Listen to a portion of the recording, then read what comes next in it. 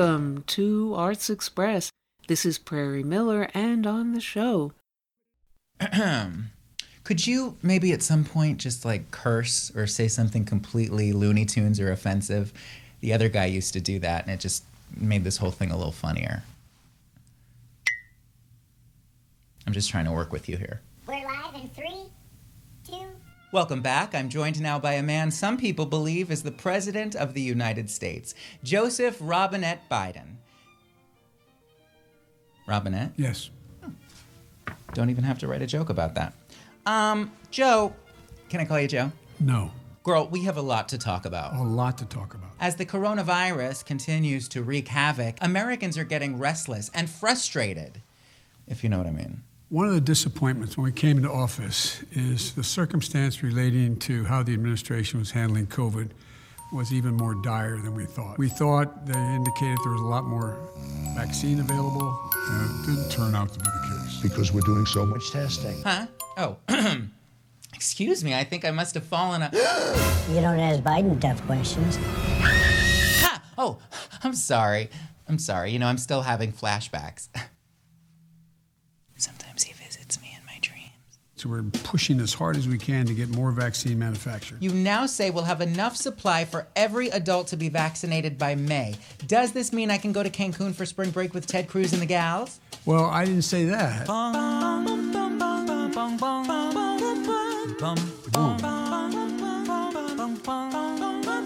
Mr. Biden, bring my vaccine. Keep me protected from COVID-19.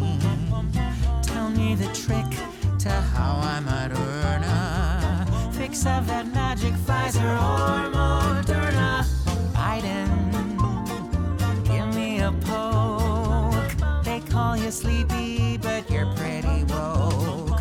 I'm so tired of quarantine. Mr. Biden, bring my vaccine. Please bring me joy.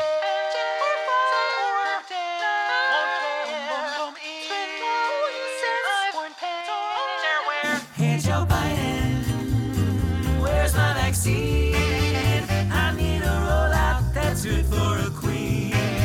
Grab your syringe, but make sure you clean it and stick it in me like you really mean it. Biden, hey Mr. Biden, I'm not afraid. Yeah, I'm really not afraid. Inoculate me so I can get laid. Give it to me now. I don't mean to sound obscene. Freaking vaccine. Ladies and gentlemen, the Robinettes. Oh, won't you stay? I'm numb. My hat.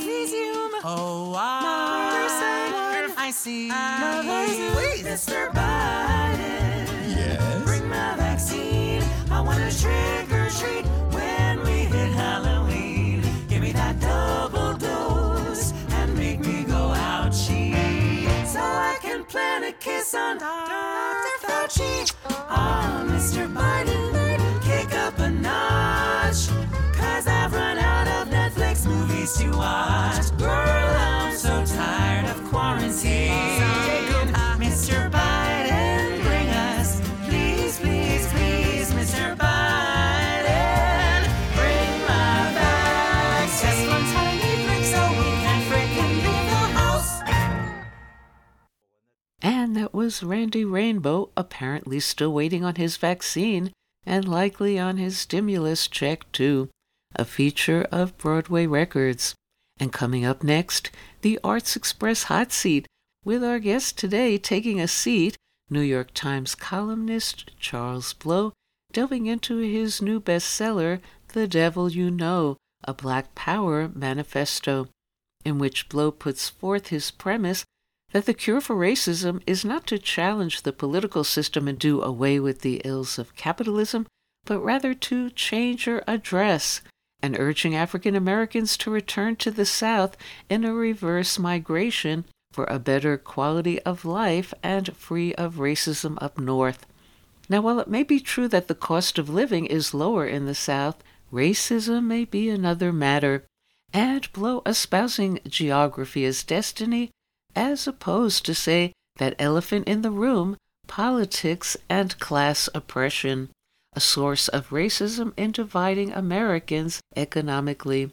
Blow also talks about how his experience at the New York Times may have influenced his views. Quote, "The myth busting that had to go into some of that coverage, yes, my column at the New York Times absolutely fed and probably gave birth to this book." Here's Charles Blow.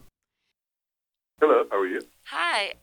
What inspired you to write The Devil You Know, a Black Power manifesto, and why now, both politically and for you personally? Well, I think inspiration comes from being witness to activism over the last, recent few years, and covering it, but also seeing the intransigence of racism in this moment, and also knowing the intransigence of racism over the history of America. It doesn't change much. It kind of transforms itself into more elegant forms. And looking for a way that you could have a solution to a problem that did not require the centering of whiteness and white people, but rather was something that Black people could do on their own to access power over many of the things that they cared most about. And please explain who may be the devil you know in the title of your book. Well, it comes from a line in the book in which I say that with the Great Migration, people leaving the rural South for cities to the north and west, that they traded the devil they knew for the devil they didn't, only to come to the painful realization that the devil is the devil, that racism behaves the way racism behaves, and it is not necessarily sectoral, but it is or regional or geographic in any way, but rather is a function or its expression is a function of proximity and scale. As soon as you put large numbers of Black people in proximity to whiteness, that whiteness behaves pretty much the same way in America. And do you feel you've drawn anything from your experience at the New York Times that has informed you and this work in terms of political insights? Well, when I was writing the book, it kept dawning on me that I had basically been writing this book the entire time I'd been writing the column, because I was drawing on a lot of that experience, whether it was interviews with mothers of the movement or coverage of social justice issues and the data around those issues and the myth-busting that had to go into some of that coverage. So yes, the column at the New York Times absolutely fed and probably gave birth to this book. Now, what about the experience of returning to the South to live for you as well as others you may have spoken to, conscious of its massively blood-stained race history there from slavery and beyond?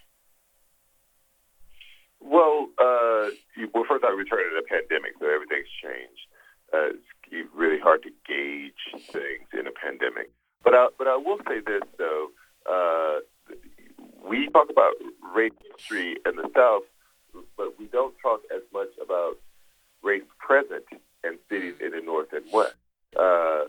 We don't talk about the fact that if you look at incarceration rates per capita of Black people, that at the top of those lists are liberal states in the North and West, that Vermont incarcerates more of its Black men than any state in the country. We don't talk about the fact that San Francisco, one of the most liberal cities in America, incarcerates more Black men than any other large metropolitan city in America. That's race present. We get so hung up on what was, we look over what is. The Black poverty rate in New York City is higher than the Black poverty rate in Mississippi. But somehow we overlook that.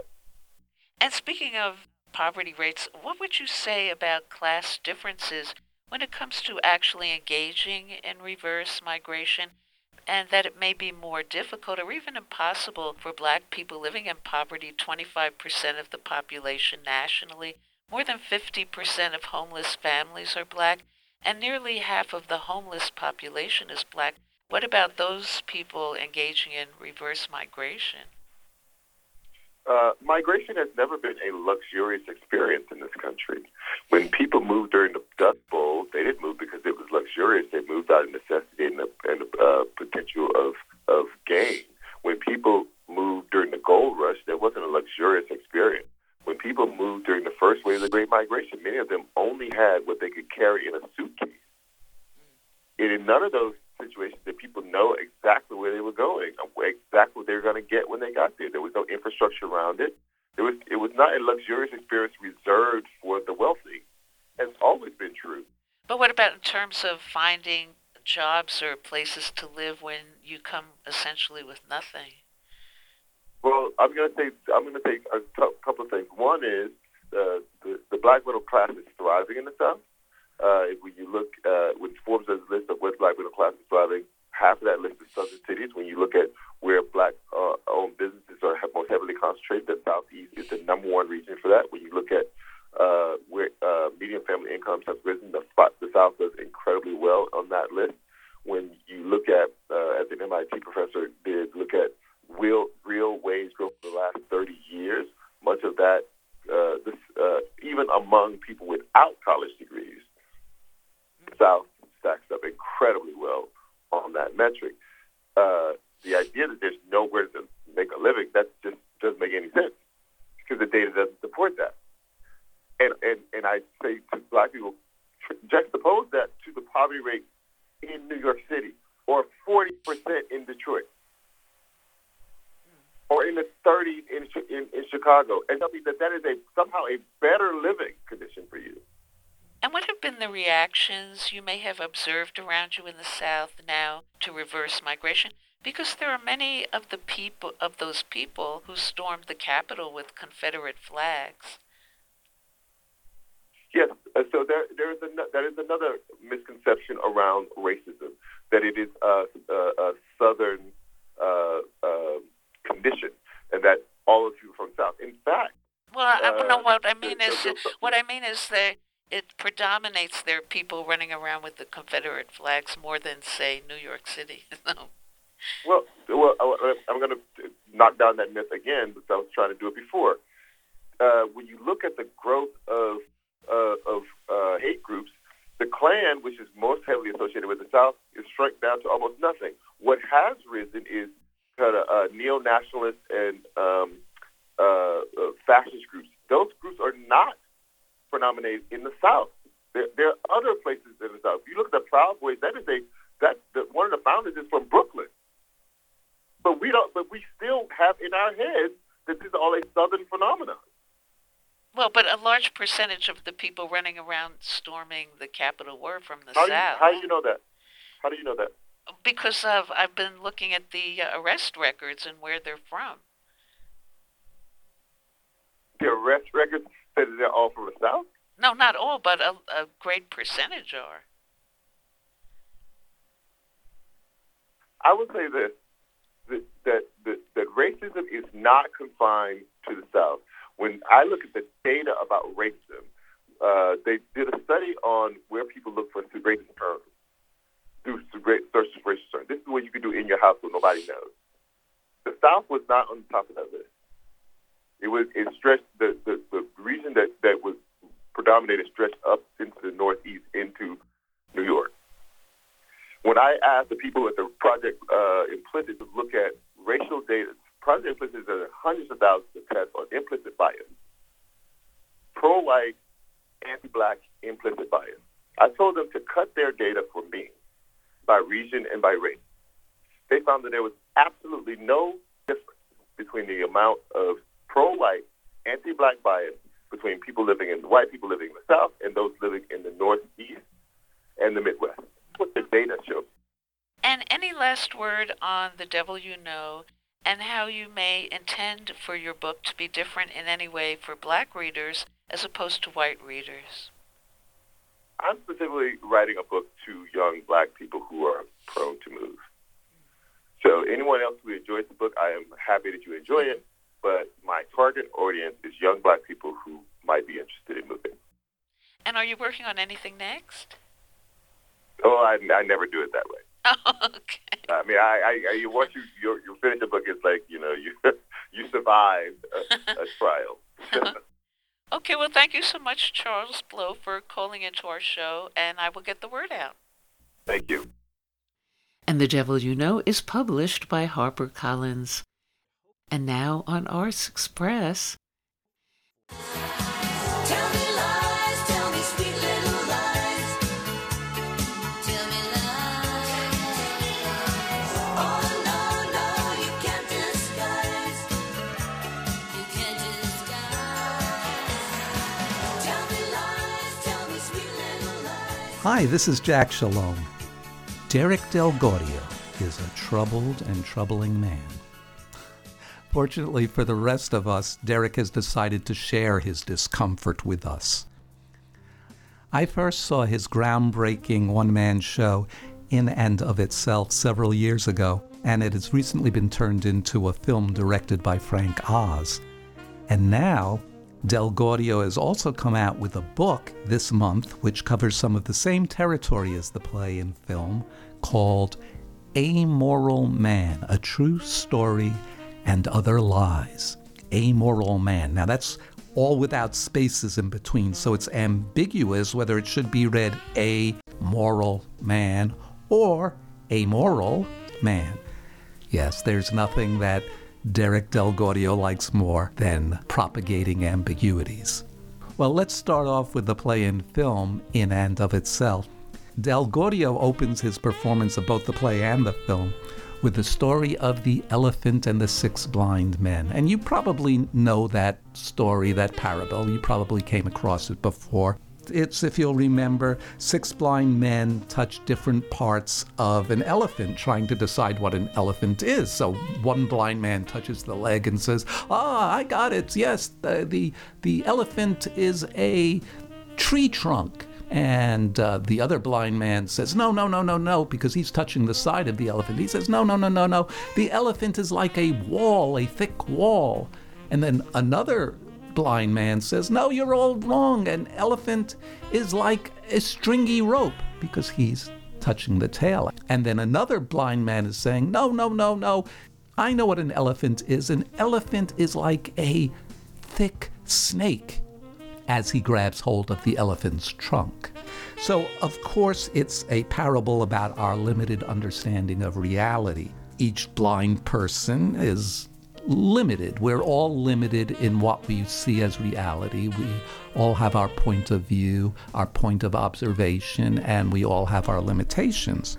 But Derek asked the question which no one seems to ask about this parable. How does the elephant feel about all this? How does the elephant feel about being defined by blind men? Because the elephant, and Derek and all of us, we can't see ourselves. We have to rely on the definitions of others, partly at least, for our identities. But then how do we know what we really are? How do we know that we aren't being deceived or deceiving ourselves? And the question is particularly haunting for DelGaudio, because you see, Derek DelGaudio makes his living by deceiving others, both as a magician, a sleight of hand expert, and as a for-hire card shark whose livelihood depends on 2 things: deceiving people and manipulating their sense of reality. In other words, he's a liar. And that's sort of the deal that the stage or close-up performer of magic makes with the audience. I'm going to use means of deception. I'm going to lie to you, but I'm telling you up front, I'm a liar. As the magician Carl Germain once said, we magicians are honest liars. We tell you we're going to deceive you, and then we do. And in a sense, isn't that what all artists are? The famous theater director Harold Clurman entitled his autobiography Lies Like Truth. Yeah, that's really about the agreement that we make about art. Art is a deal that the audience makes with the artist to be lied to, lies like truth, for a known, agreed-upon purpose, even if that purpose is only entertainment. And of course, the lies must not hurt or be exploitative. And in that lie, the artist paradoxically reveals aspects of truth about the world. Right now, I'm on the radio, but really, what seems to be a reality for you right now is a totally constructed truth. First, I'm not really in that little box you're listening to. I'm not even in the studio right now as you're listening to me. Do you know what I look like? It's probably best if I look like whatever is in your imagination right now. It's all a con. If the medium is the message, I have to admit that I was skeptical that Del Gaudio's in-person performance could be translated into filmic terms. And I'm happy to say I was wrong.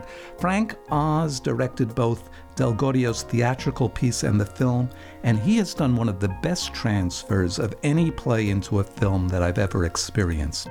I had seen In and of Itself at a small theater off-Broadway when it first came out, and I was hugely affected by it. I was actually afraid to see the film because I was afraid that the film would sour my good memories of the play. Because the play is self-consciously, and I don't use that word in a negative way here, but self-consciously about the meeting of Derek Del Gaudio with the audience. We're each trying to size each other up, each trying to stamp the other with some kind of identity.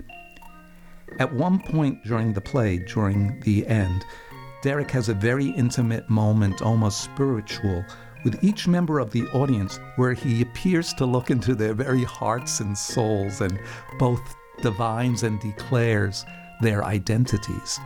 Every night the results of the play are different, almost like an improvisation. So how do you turn that into a film? I thought it couldn't possibly be done, but Frank Oz and Derek Del Gaudio have ingeniously made a film that really does credit to that experience. What the film does seamlessly is that at the crucial points of audience engagement, the film cuts to many different audience members from different nights of the run of the play, one after the other at the same point in the play. So watching the film, we get to see a cross-section of the variety of responses from each night. It's a daring hybrid cross between a play and a film. And as a bonus, the camera is able to come in close to Del Gaudio as he makes his final revelations, and as he and his audience together find out something about our own identities, blind as we are. In Del Gaudio's new book, Amoral Man, he's concerned with another aspect of deception. What if, like Del Gaudio, you're so conversant with the skills and technology of deception, but you don't tell the audience that you're going to lie to them. You don't make that deal with them, either explicitly or implicitly. Specifically, in Del Gaudio's case, in his book Amoral Man, Del Gaudio tells of his experiences over a period of months as a crooked card dealer in a high-stakes private poker game. He begins Amoral Man in a similar way to the way he begins In and of Itself, with a famous parable which he then pushes further. In Amoral Man, he starts off with Plato's parable of the cave. Well, you probably remember that one too. In Derek's version, there are a group of people chained inside of a cave who watch the shadows of animals and other beings on the walls. They can see nothing else, so they think that that is reality. But one of the prisoners escapes, and he sees what the actual situation is. He sees there's a puppeteer with fire, and there are cutouts in the shapes of animals projecting the shadows of the cutouts through a hole onto the cave wall. So the escaped prisoner runs back into the cave to tell the others what he's seen. Guys, you know, those are just shadows you're seeing, and they're being thrown onto the wall from the outside by this other guy, this puppeteer. But the other prisoners can't understand him. They don't have any desire to understand or to be freed. And as Plato tells it, it's a metaphor for human existence. We never know what actually is. We can only see some shadow of reality from our constrained viewpoints. But once again, Del Gaudio upends the parable. He asks the question that no one asks. Who is this mad puppeteer who controls the shadows, who set up such a mind-messing system in the first place? What's the puppeteer's motive? When Del Gaudio took the job of a cheating poker dealer, he had questions about doing it, but the moral ethics of cheating people out of their money was not the ethical breach that most disturbed Del Gaudio. It wasn't so much the fleecing of some rich guys that bothered him, but his realization that he was manipulating the other person's sense of reality that made him feel guilty. He asked, does one have the right to twist someone's very grasp of reality non-consensually? The players round the table had no idea that Del Gaudio, as a poker dealer, was in cahoots with the organizer of the game and was capable of the most invisible sleight of hand to manipulate who got what cards. But the most interesting part of the book is the coda where Del Gaudio looks back on the whole experience and realizes that he was manipulated as much as everybody else at that card table he thought he was manipulating. From his recruitment, to his high-risk cheating, to his ultimate payout, somebody else had written an elaborate show that he had no idea that he was part of. Somebody was his puppeteer. Well, maybe because we're so insecure about what reality is the reason why that in so many works of art, the artist seeks to reproduce a version of reality as they see it. But why is it that the actor who was proclaimed the epitome of realness in one era, for example, the 19th century actor Edwin Booth, seems extremely mannered when you hear recordings of him? What is it that changed? What aspect of reality that we recognize now did Edwin Booth fail to capture? But let's ask further. Why do we appreciate the appearance of what we recognize as reality in art? What's the obsession with what is termed verisimilitude, the appearance of truth, the real thing, as playwright Tom Stoppard named it? Why do we get a kick out of trying to reproduce the real thing? That obsession with the actor representing truth goes back a long time. Even Shakespeare has Hamlet giving advice to the local troupe of actors. O'erstep not the modesty of nature, for anything so overdone is from the purpose of playing, whose end, both at the first and now, was and is, to hold as 'twere the mirror up to nature. But it's not just the stage actor that has to learn verisimilitude, but most importantly, those who act in real life and whose missteps can easily result in bodily harm. So spies, informants, undercover cops, and con men, they have to seem real. They can't afford to slip up. No abstract art for them. They have to figure out what reality is for other human beings and perform that. Derek Del Gaudio, as a cheating poker dealer, is forced to perform reality convincingly, or he has a good chance of getting his knees broken. His book, Amoral Man, I think is a bit less successful than in and of itself, both play and movie, despite the similarities in theme, simply because Del Gaudio at this point is a better performer than writer. And in the book, he doesn't have the huge advantage of Frank Oz directing. But I think the book will be intriguing for many, especially if you're a fan of big con movies like David Mamet's House of Games or Glengarry Glen Ross. Del Gaudio is exploring some similar territory, but he also dives beneath that surface to ask more existential questions.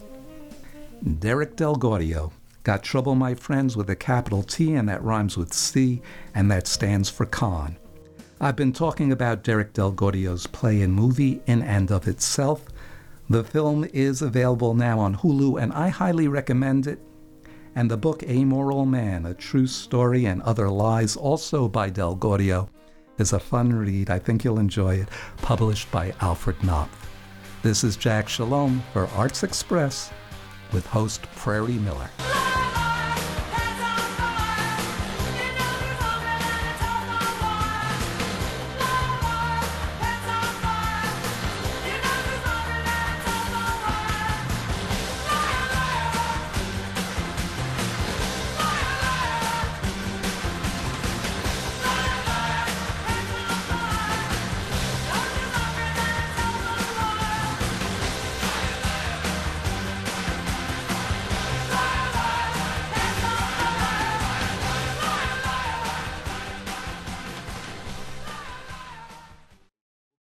And coming up next on the show, comedian, actress, advocate, and multi-Emmy and Grammy nominee Margaret Cho in a conversation about her most recent multitasking extreme endeavors lately, including a virtual stage performance and starring roles in the animated musical Over the Moon and the upcoming Highland, described as a woman recently released from court-ordered drug rehab who moves back in with her family running a marijuana dispensary.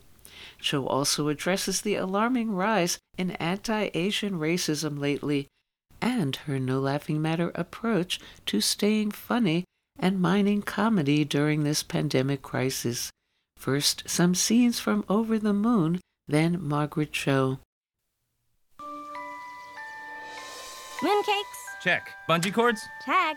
We have bungee? Check. Hey, we got company tonight, so don't be late. Fly away. Wish I had the wings to take me high away. Mama used to tell me stories of the moon goddess. She's on the moon, waiting for her one and only true love. It's just a silly myth. It's not a silly myth. It's real. Right, Papa? Jen! Grandpa's diapers! It's a long flight. Ew.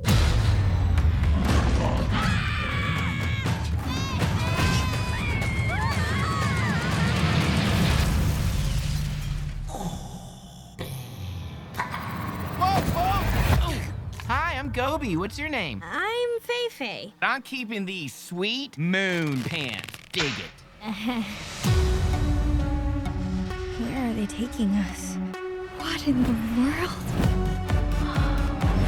Come on, she's expecting you! She's nothing like Mama said she'd be.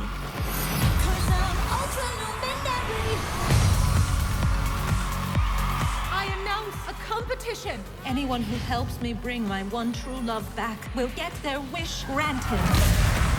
If you do it first, I'll get you home. Oh, can I help? No. Please? No. Please? No! Let me finish. Okay, just stop making that noise! Besties forever. Forever. Chicka, chicka. Hi, I'm Gobi. Rad! I'm Chen. Double rad. I wonder if I'll run into anyone in... Extraordinary. Hi. Hi, good morning. Good morning. Thank you. All right, so what have you been up to lately in your very prolific life? Well, I have not been touring because of the pandemic, of course, so I adopted 2 cats. So now I have 3 pets, a dog and 2 cats, and one is deaf. So the other one is like her interpreter, and they're very beautiful, and they're all over me right now. I've never had cats before, so this is very incredible. Animals have been a great part of this entire thing. Animals are so healing, and so I'm glad to have them. And what about your work? That. Well, I'm doing quite a lot of live shows. I'm doing a lot of I'm doing a live stream show at rushtix.com, which is going to be an after hours all sorts of sex advice and relationship advice, and I'm going to have on some experts and also other comedians, and so I'm really thrilled about that. So mostly, this time it's been really being able to use my voice. Like, I have a film out called Over the Moon, which is the first Asian American and big animated feature that got nominated for a Golden Globe, and that's on Netflix. And so there's a lot of voice stuff and live stream stuff, which I'm really grateful for. So that's really fun. And what would you say your latest venture, your show, is bringing to the table that's new and different for you? I think it's really taking all of the things that I've learned about sexuality and relationships and bringing that into a comedy setting, which I think is something I've always done, but now I have a lot more experience, and I've worked on the board of a sex toy company, Good Vibrations, and I've been in lots of different kinds of relationships that I can speak to. And I've had a romance and sex TV show on TLC. So these are things that I can draw from. And I want to sort of take over sort of that Dr. Bruce, Dr. Joyce Brothers kind of place, which I feel really qualified for. Yeah. And how do you go about creating comedy during this especially chaotic crisis moment in time with the pandemic and economically? And what thin line do you walk between cheering people up while not trivializing the current reality? Well, it's really like something that comedy is about coping, and laughter is something that we can use because laughing is really about hope. And when you can really understand that, I feel like that's really important. Also, being able to use this platform and using online resources to change things has been really valuable. I was able to do a lot of campaigning for the Biden-Harris campaign online, especially to the Asian American community, which I think is really, we're having a hard time because we're seeing a huge rise in hate crimes against Asians all over the world, basically because of this virus, which we're being blamed for I don't know why. It's a really terrible situation. And so, to be able to bring some attention to that and to be able to have hope about it is really what my message is. And speaking of which, one of the issues that's not new but has deepened during the pandemic is racism and attacks here against anyone Asian who is perceived as Chinese, with China being blamed by some for the virus. What are your thoughts about that? And have you yourself been a victim of this increased anti-Asian racism? I haven't experienced it personally just because I really don't go outside. I mean, I kind of am very, very paranoid. But I'm worried about my parents. My parents just got the vaccine. But, a lot of the attacks have been happening against the elderly. People who just physically cannot defend themselves, and that's really scary. So I think that, and it's a strange thing because people understand that we're not nobody is really at fault when it comes to a pandemic. It's really a collective thing that happens. It's a biological disaster. It has nothing to do with race or culture or whatever. It's really ignorant thing that people are, but I think people feel so angry that they don't know how to place their anger. And it doesn't help when you have things out there like calling it the Kung flu or the China virus, as Trump was doing. It's a really negative thing. So I feel like it's something that we have to face. And so I'm definitely doing a lot of writing about it and trying to figure out how to come to terms with it. I feel like, as Dave Chappelle was really speaking towards George Floyd and BLM, Black Lives Matter, over the summer, this is the same kind of thing where we need the comedian to really assess what's going on. And do you find your humor and approach to comedy changing in any way from when you were younger? Oh, absolutely. I think I just know more. I think that when you get into your 50s, you hit a stride as an artist, which I'm really grateful for. And also, there's just a different climate. Socially, it's different. We have a lot more accountability as artists and people who speak in the public or in the public eye, and I think that's really great. A lot of comedians don't like this idea of cancel culture, but I think having that accountability and really knowing who people are is really valuable. And what can you say about Highland as a very personal project described as a woman recently released from court-ordered drug rehab who moves in with her family who run a marijuana dispensary? We made the pilot, which was amazing, but unfortunately it kind of all got caught up in the mix and we didn't end up shooting to series. So we just went with the pilot, but then I feel like now I'm working on a new project. I'm working on a couple new projects, and so hopefully it'll sort of be happening. I'm doing some movies and some TV shows that I've just shot, which is very different to be filming during the pandemic, but I'm really glad that'll be out at some point. I can't really talk about it yet, but that those are all sort of things that are happening underneath all these COVID regulations, and so we'll see that soon. And when Margaret Cho looks in the mirror, what does she see? I see a very well-preserved 52-year-old lady, which I'm really glad. You know, I'm finally appreciating where I'm at physically.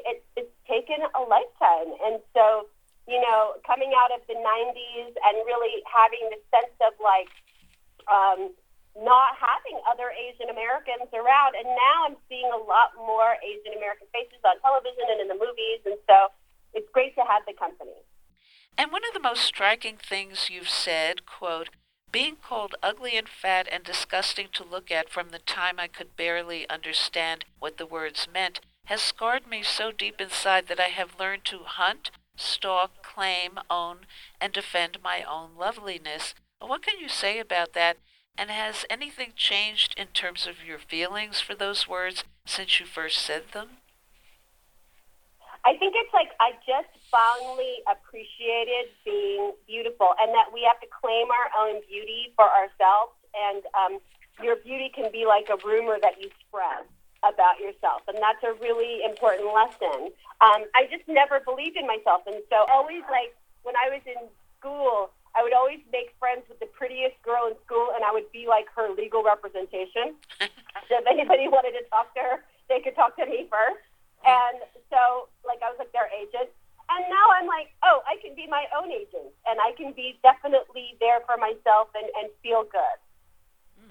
And any last word about your show? Well, I have so much knowledge that I want to really give out and also have a good time, because it's something that's used to sort of like berate you if you're not in a relationship or make you feel like you should be in a happier relationship. And all these things are just social constructs to make us buy more chocolate or whatever it is, and chocolate and lingerie. But really, we don't need any of those things. I think we just need to have fun being together and not have a sense of judging it. So that's what the show's about. Okay. All right. Well, thank you so much, Margaret Cho, for calling into our show. Thank you. And Over the Moon is out now on Netflix. And we'll go out now on Arts Express with the Poetry Corner and a selection of readings from African-American women poets Sonia Sanchez and Lucille Clifton, read by Tyler Simone. Good morning, good afternoon, good evening. My name is Tyler Simone. Reading in Black is all about poetry. Not only do I like to highlight Black authors, but I also like to highlight Black poets. And sometimes poets are also authors and authors are also poets.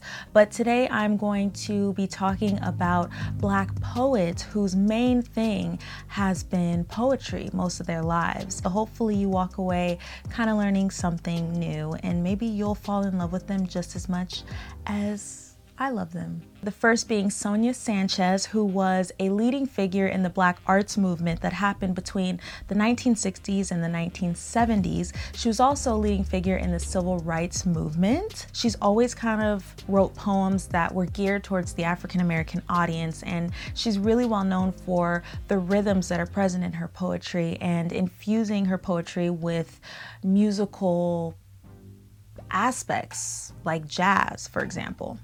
Not only is she a poet, but she's also a writer, a professor, an activist, and a proud Black feminist. Oh, I also forgot to mention, not only am I going to introduce you to Black poets, but I'm also going to read a few of their poems to you. Another poet that we're going to be talking about today is Lucille Clifton, the one and only. I've talked about her before on my channel, I'm pretty sure. I've also talked about her on my Bookstagram. I like her because her poems are straightforward. I can visualize what she's talking about. I connect to her because a lot of her poetry is creating positives out of negative stereotypes about the Black body, about Black people, and about Black women specifically. So I love that about her. And I love watching her speak. I love watching her perform her poetry. Sonia and Lucille are our OG poets. They're a little bit older, a little bit more vintage, more classic. So to start off with, I'm gonna read a few poems from Sonia's poem book called Shake Loose My Skin. I got this in a small bookstore in North Carolina, and I will always hold it so close to my heart. It's hard to choose, oh my goodness. Okay, since she's very well known for her haikus, I'm gonna read one of those first. It says, if I had known you, I would have left my love at home. Haikus are so simple. They're very straightforward, and that's my kind of poetry. I know that with poems, you're supposed to infer what you want to infer and visualize what you want to visualize, and poems mean different things to everyone, but I love a good short poem. This poem is called A Poem for My Father. How sad it must be to love so many women, to need so many black perfumed bodies weeping underneath you. When I remember all those nights I filled my mind with long wars between short-sighted Trojans and Greeks while you slapped some wide hips about in your private dungeon. When I remember your deformity, I want to do something about your makeshift manhood. I guess that is why on meeting your sixth wife, I cross myself with her confessionals. This poem is called Blues. In the night, in my half-hour Negro dreams, I hear voices knocking at the door. I see walls dripping, screams up and down the halls. Won't someone open the door for me? Won't someone schedule my sleep and don't ask no questions? Noise. Like when he took me to his home away from home place and I died, the long sought after death he'd planned for me. Yeah, Bessie, he put in the bacon and it overflowed the pot. And 2 days later, when I was talking, I started to grin. As everyone knows, I'm still grinning.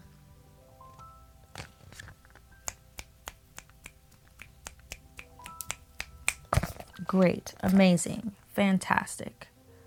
Now we're going to read a few of Lucille Clifton's poems from her book, The Collected Poems of Lucille Clifton, 1965 to 2010. This book is thick.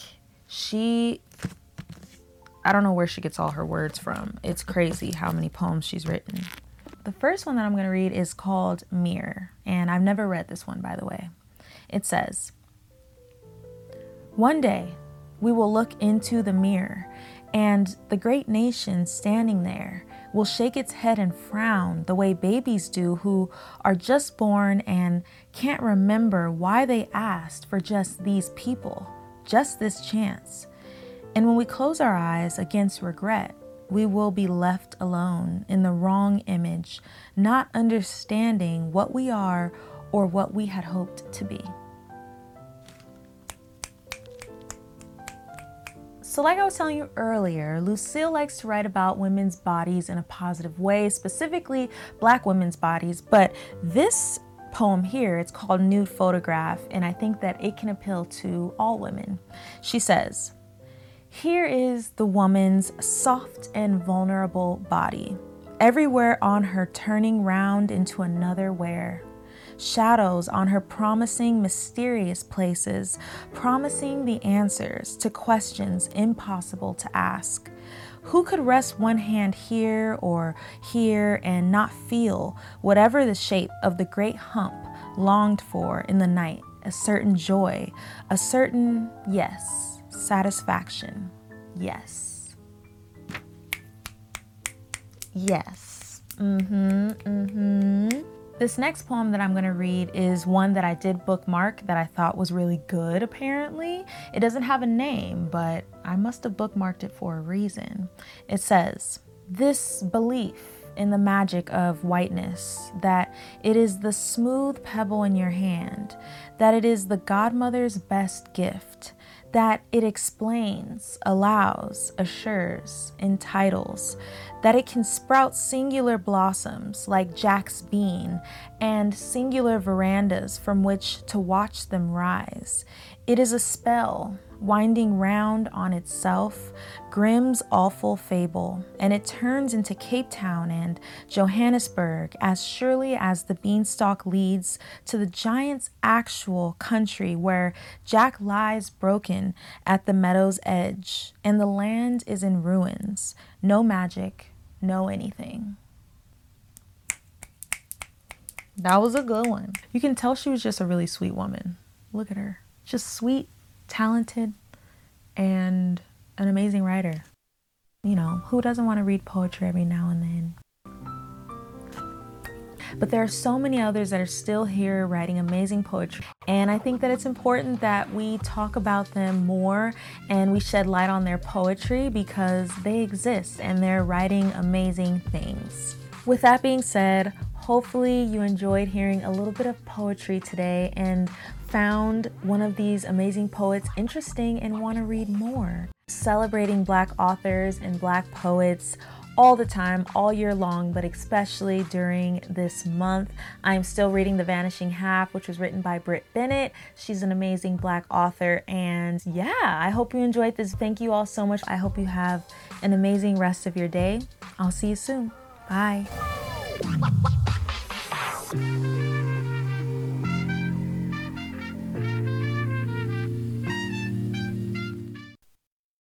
And Tyler Simone's YouTube channel, Reading in Black, is our Arts Express Best of the Net hotspot this week. And that's all we have time for today on Arts Express, Expression in the Arts. And if you'd like to express yourself too, you can write to us at theradiogoddess@gmail.com. Until next time, this is Prairie Miller leaving the station. Wake up all the builders, time to build a new land. I know we could do it if we all lend a hand. The only thing we have to do is put it in our minds. Surely things will work out, they do it every time. The world won't get no better if we just let it be. The world won't get no better.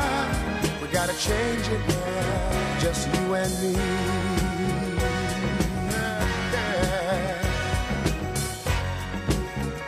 Change it, yeah, just you and me. Change it, yeah, change it, go alone.